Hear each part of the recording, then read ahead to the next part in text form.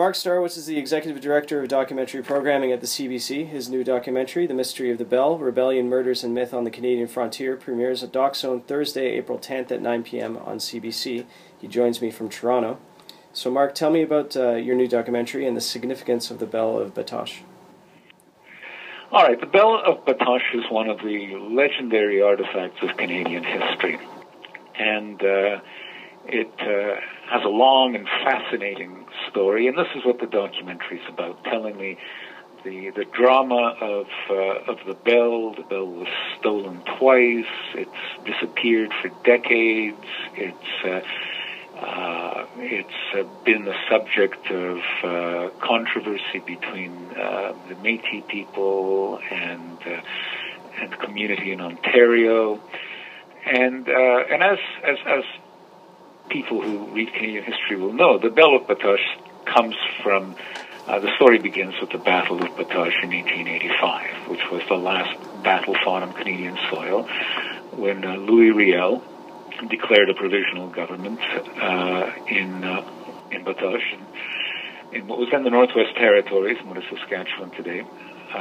And this enraged Ottawa, which then dispatched 5,000 troops to suppress what they considered a rebellion against the Crown.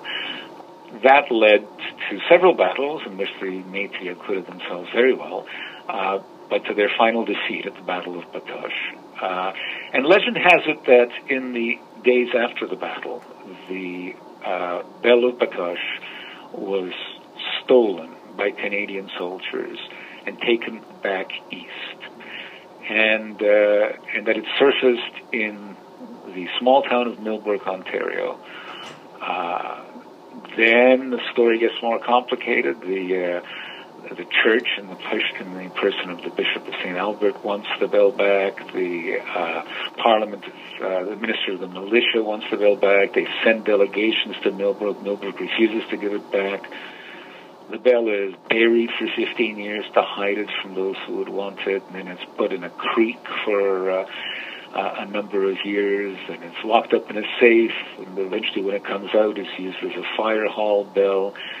And in 1991, it is stolen from the Canadian Legion, liberated, others would say, by Métis militants who want to repatriate it to Métis hands.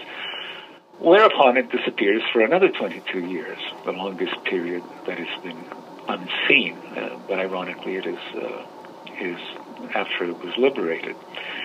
So we want to tell, and we are telling, the remarkable story of this bell, and what its roots are, tracing how it was stolen, who had it, the various identities it has assumed, because people have thought it was various things at various times, the political battle for it, right up to the current day, when the bell was returned.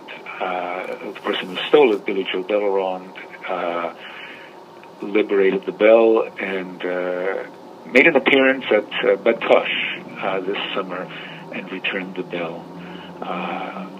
And people have seen the bell for the first time in Batoche in 128 years. So it's the saga of the bell. It's almost like our own Maltese Falcon story. And obviously the bell means something depending what society or community you're a part of. What do you think the bell personifies for the Métis and First Nations compared to the people who captured it and brought it back to Ontario? In Métis lore, of course, it is the bell from the center of their resistance. It was it's been called the voice of their people.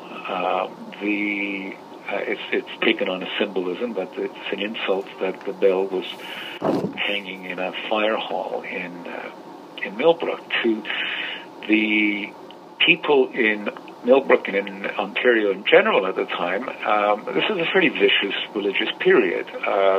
The Orange Order was a fiercely anti-Catholic organization that that was omnipresent in Ontario, we're talking 1885 here, saw this and intended it to be an insult to the Catholic Church. They thought there should be a stone Catholic bell hanging in every Protestant, in every Orange Lodge in Ontario. So it's a real insight into the religious animosities in Canada then.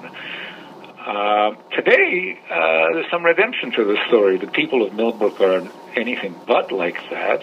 They believe that the bell should be in Métis hands and in First Nations hands, and they're not demanding it back.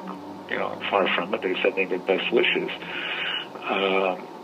and I don't see much animosity on the Métis side either. David Chartrand, the head of the Manitoba Métis Federation, in fact, was very generous with Millbrook and pointed out that Millbrook was quite prepared to negotiate at the time that the bell was stolen and was being quite reasonable.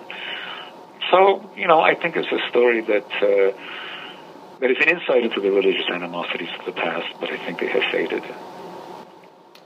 Do you think there's any sense of closure or maybe a new chapter in the Métis community or the Métis identity with the repatriation of this bell?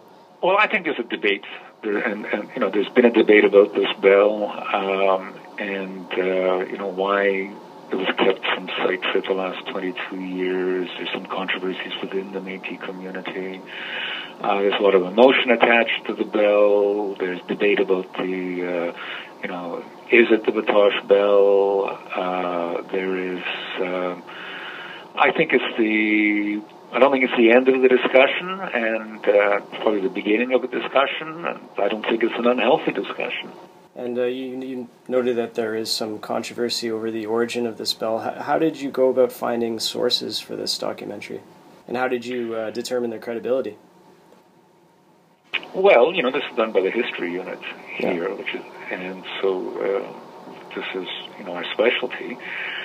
And our research was done in archives and interviews, often climbing the steeples of churches, to examine bells, parish archives, national archives, diaries, personal accounts, oral testimony. A lot of it's a terrific detective story. That is a journey through Canadian history. You don't even have to be interested in Canadian history. You just have to be interested in a good mystery. As I said, it's a sort of a Canadian Da Vinci Code. But I think people who will watch it will have learned a lot of Canadian history in the process. Okay. And there's still obviously work being done into the history now that this bell has been found. So it's still an ongoing story. Yes, it's an ongoing story, and I think it will remain an ongoing story for some time. Well, I look forward to seeing it, Mark. And thank you very much for your time. Well, thank you for your interest. All right. All the best. Take care.